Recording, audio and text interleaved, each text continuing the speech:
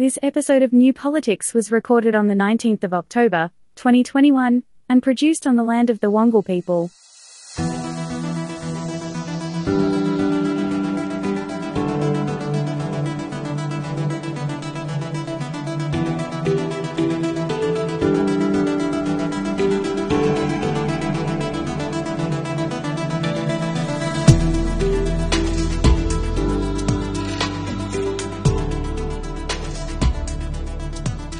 Welcome to the New Politics podcast.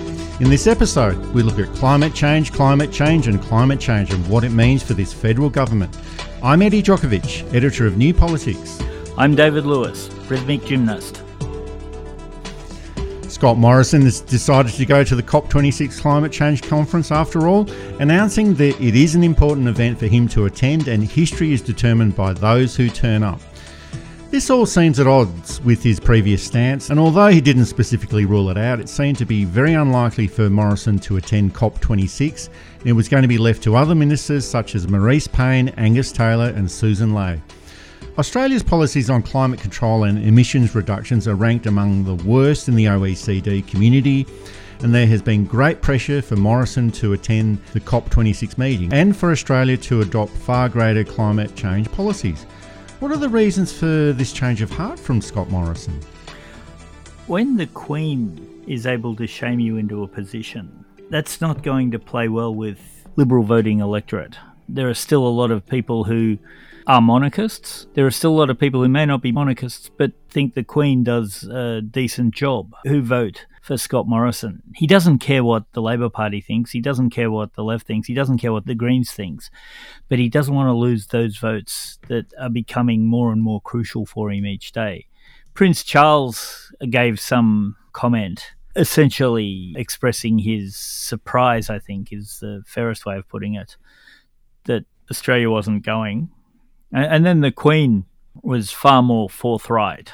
And this, I think, has forced Scott Morrison's hands. He's thinking he probably won't lose votes. Because even if you were a climate change skeptic and a monarchist, and these positions exist, seemingly contradictory positions or seemingly incompatible positions, given both the Queen and Prince Charles's public stance on the environment. Although, of course, it's the office, not the person that you're necessarily supportive of, too. It doesn't look good to be shamed into it. I think that's the main reason he's going. I suspect he's looking for every excuse he can to get out of it. He can't even use the 14-day quarantine because Dominic Perrottet scrapped that coming into New South Wales, provided you're double vaxxed, which we know Morrison is. I think the only reason he is now going is to appease people. As we discussed in our last podcast, the News Corp media has decided that climate change is a thing that should be looked after. I think there's a whole lot of other things going on in the background there too, with relations with the National Party and things like that. But certainly a lot of the things that Morrison supports, the monarchy and News Corp, have basically told him he should go. So he's going, apparently. Well, that support that he's getting from the News Corporation newspapers, well, that's giving him cover. So that makes initially that reluctance to not go to COP26, that makes it even a little bit more confusing. But as it stands, this is still only a decision for Morrison to attend a meeting overseas. That's about it. But Morrison, I'd say that he's still determined to go through that low action or no action process on climate change, and he's probably likely to continue that smoke and mirrors approach, such as Tony Abbott's direct action plan, which was introduced in 2013, which to this day we still don't know what it was actually for or even whether it existed or not.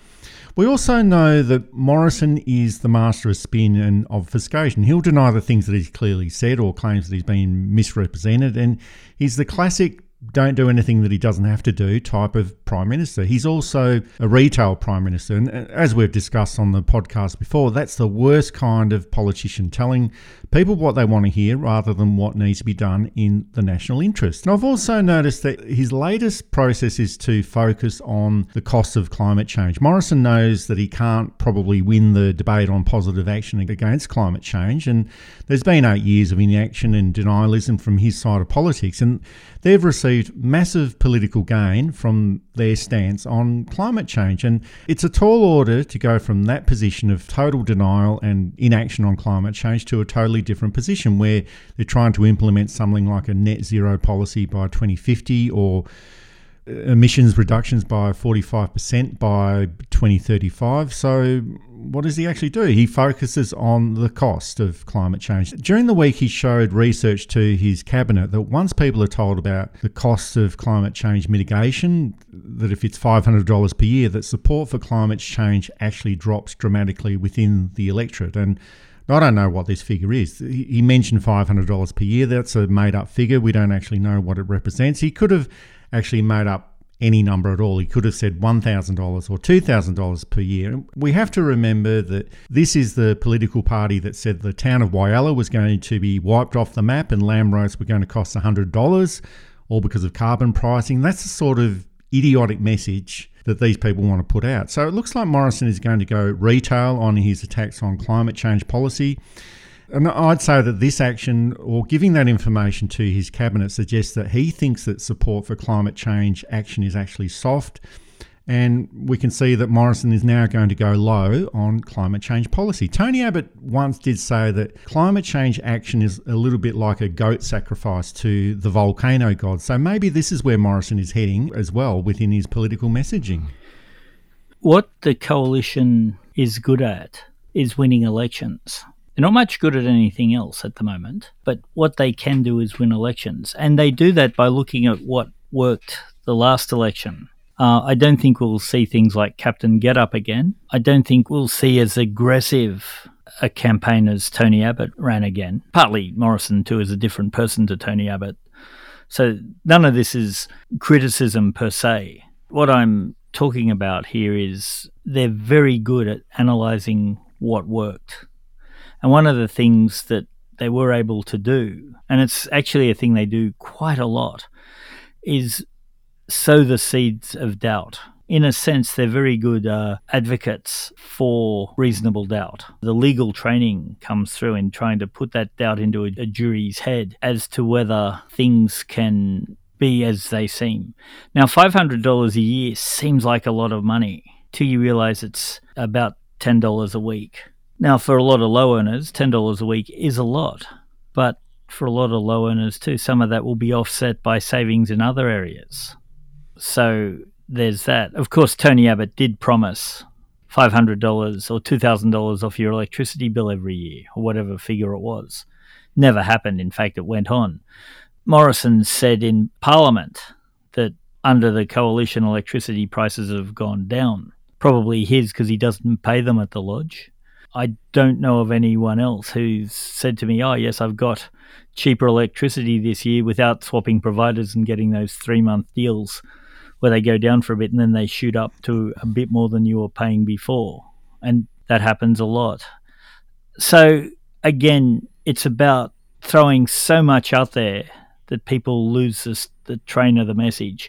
But the underlying message is that the coalition are caring about the environment and are doing things about it and are looking at your back pocket and are bringing prices down. That it's nonsense.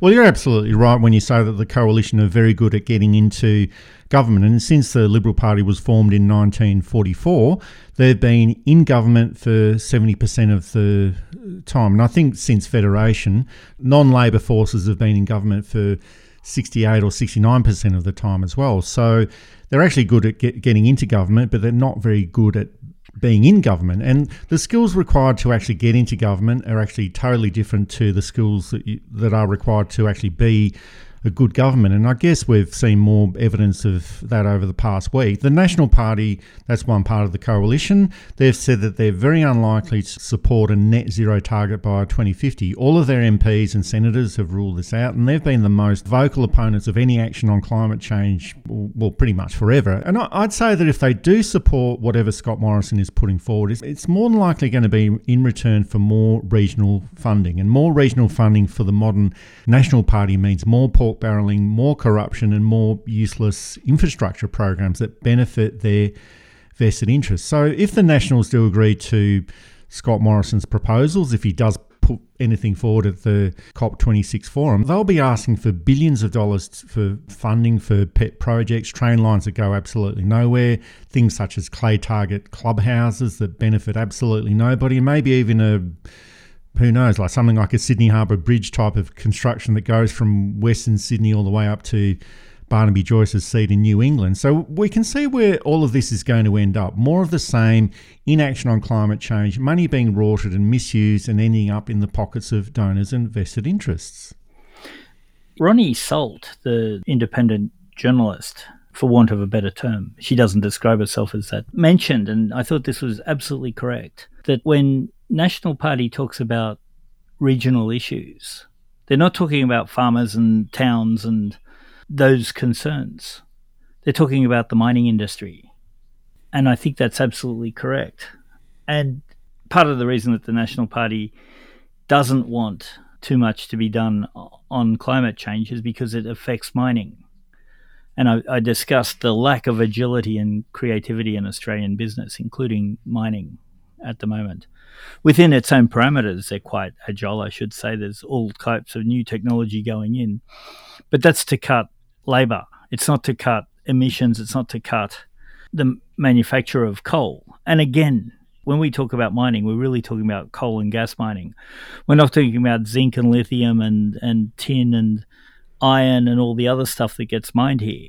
The big player is coal mining.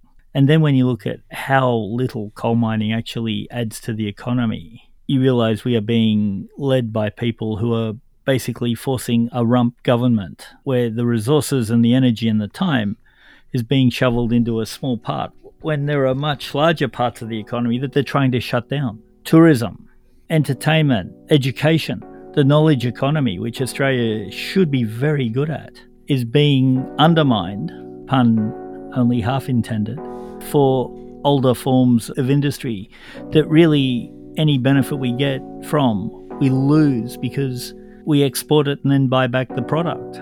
If an alien came down from, the planet Jupiter, they'd laugh themselves silly as to how this works. Of course, it's no laughing matter, but this is where we are at the moment.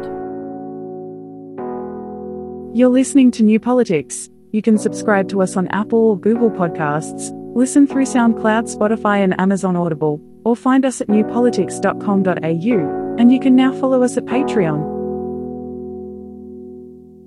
There must be some kind of way out of here,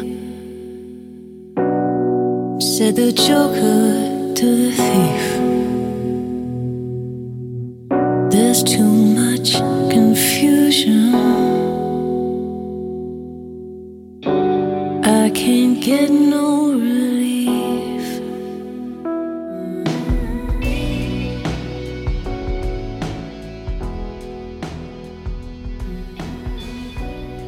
You referred before to Morrison being shamed into going to the COP26 forum. Now, like you, I still won't believe it until he actually does go and I see it happening.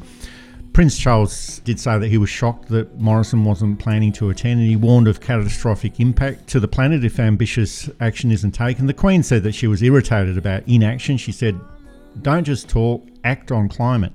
And Morrison is a monarchist, as you alluded to before, so maybe that's the main reason why he's going. But he is in a bit of a bind here. It was a strange reluctance initially. It was almost like not wanting to go to the League of Nations after the First World War. Prime Minister Billy Hughes was there and featured prominently, or a Prime Minister deciding to not go to the Bretton Woods Conference or United Nations meetings towards the end of the Second World War in 1945. Now, you can't imagine a Prime Minister at that time saying, oh, look, I'm too busy to go to that meeting. I don't want to do hotel quarantine anymore. I don't want to sit on a boat or on a plane to travel there. A Prime Minister would be there in a flash, and that's how important this meeting is. One other consideration is, and it does get back to local politics, the people at COP26, they don't vote in Australian elections, and nor does anyone else who is a citizen of any other country. It's only the Australian citizens who vote in Australian elections. Well, that's pretty obvious, but I guess we just have to point that out in the context of what we're discussing.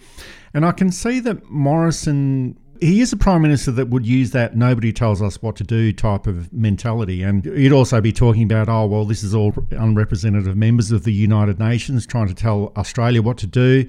And that might be an angle that Morrison will try to push. We've also seen those billboards shaming Australia posted up at the Glasgow conference. We've also seen them in Times Square in New York. We've also seen some advertised in Australian cities as well. But I guess my question is, does shaming Australia into action overseas, does this have the possibility of backfiring? Because I'm thinking of, the Bob Brown anti-Adani campaign in Queensland. That really upset the locals during the last federal election in 2019. That had the feeling that these are people coming in from interstate telling us what to do. They don't know what the local issues are. And if they do, well, we just don't want outsiders telling us what to do. I know that there were a number of other issues in Queensland during the 2019 federal election, but many of those seats that were targeted by Bob Brown and the anti-Adani campaign, they had 15% swings towards the government. So this process of shaming Australia or shaming Scott Morrison into action, it might require a bit of a balancing act, but it's quite possible that Morrison will use this act of shaming into a political advantage for himself.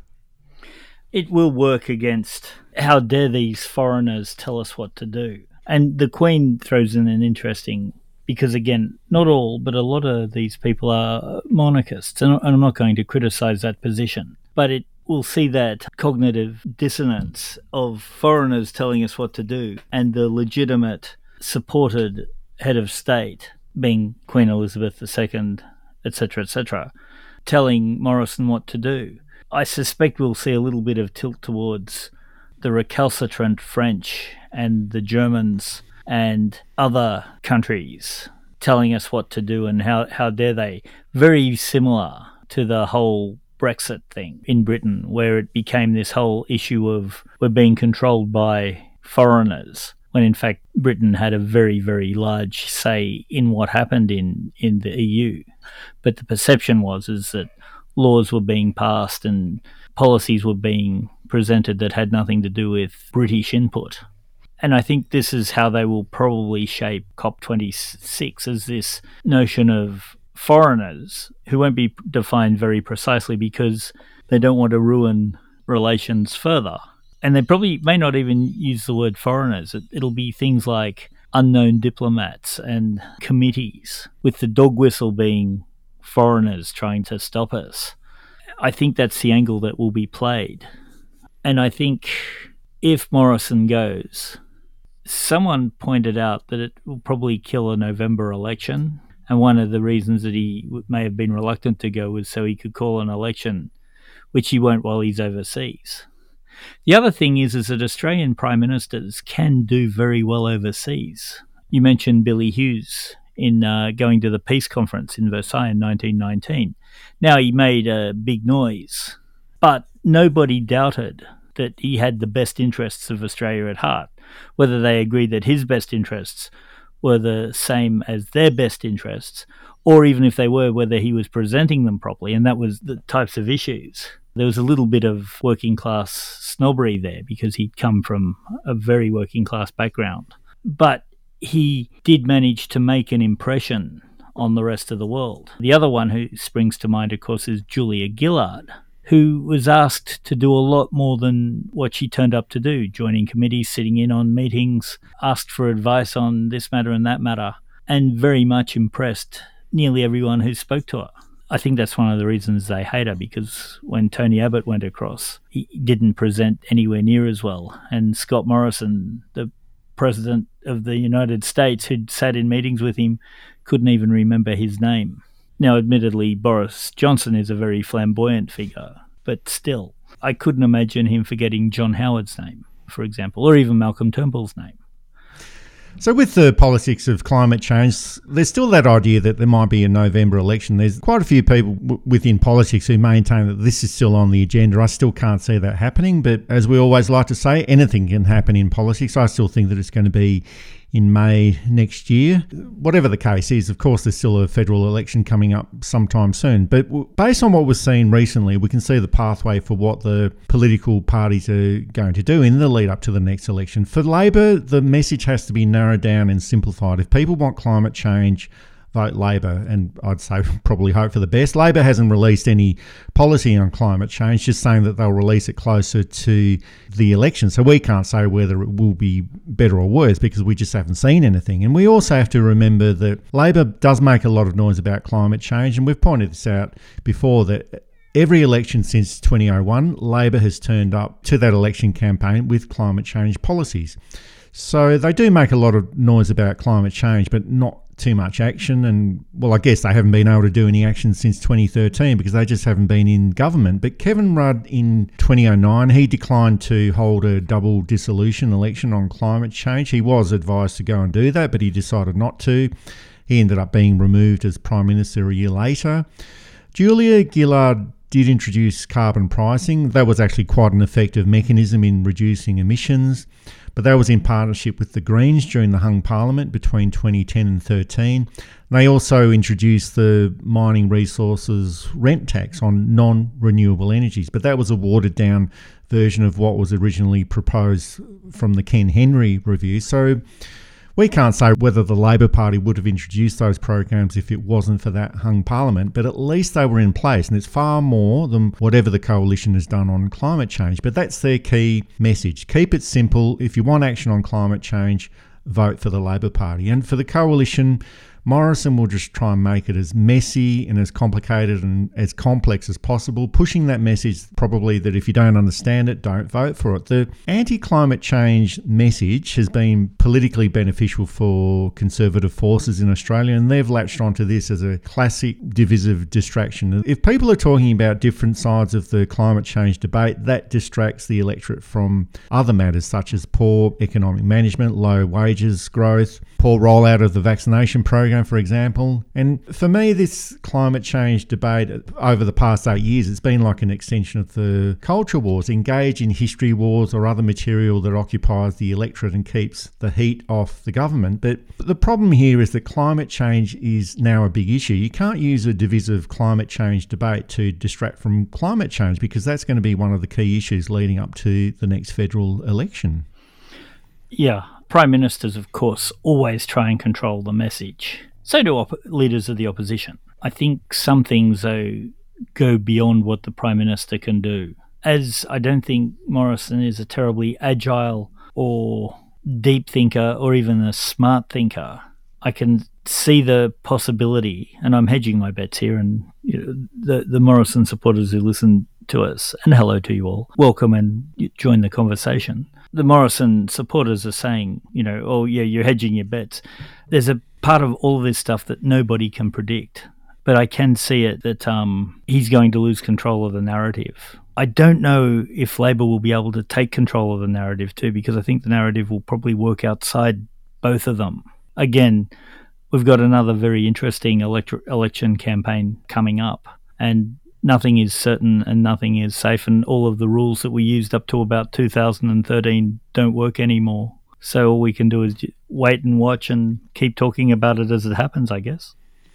Well, one thing is for sure that we're probably heading towards a climate change election similar to 2007 when Kevin Rudd said that it was the greatest moral challenge of our times. Similar to, if we want to go back 31 years now, similar to the 1990 election where Labor slid back into government on the back of environmental preferences. Australian Greens didn't actually exist there, but there were a whole suite of smaller environment parties that pushed their preferences back to the Labor Party, and they managed to win the 1990 elections. So climate change was a big issue in 1990, for those of you who can remember that. It certainly was a big issue in 2007 as well. And of course, during any election campaign, there's a whole range of different issues that do affect that election campaign. There's the economy, there's all sorts, there's health, there's education, but climate change is becoming a bigger issue. But if it is such a big issue, who wins the campaign? Labor could make it a perfect campaign if they can dovetail 8 years of incompetence in so many different areas into inaction, corruption and incompetence on climate change. So these are the factors that are coming up. But if the campaign is all based around climate change, who wins out in this situation?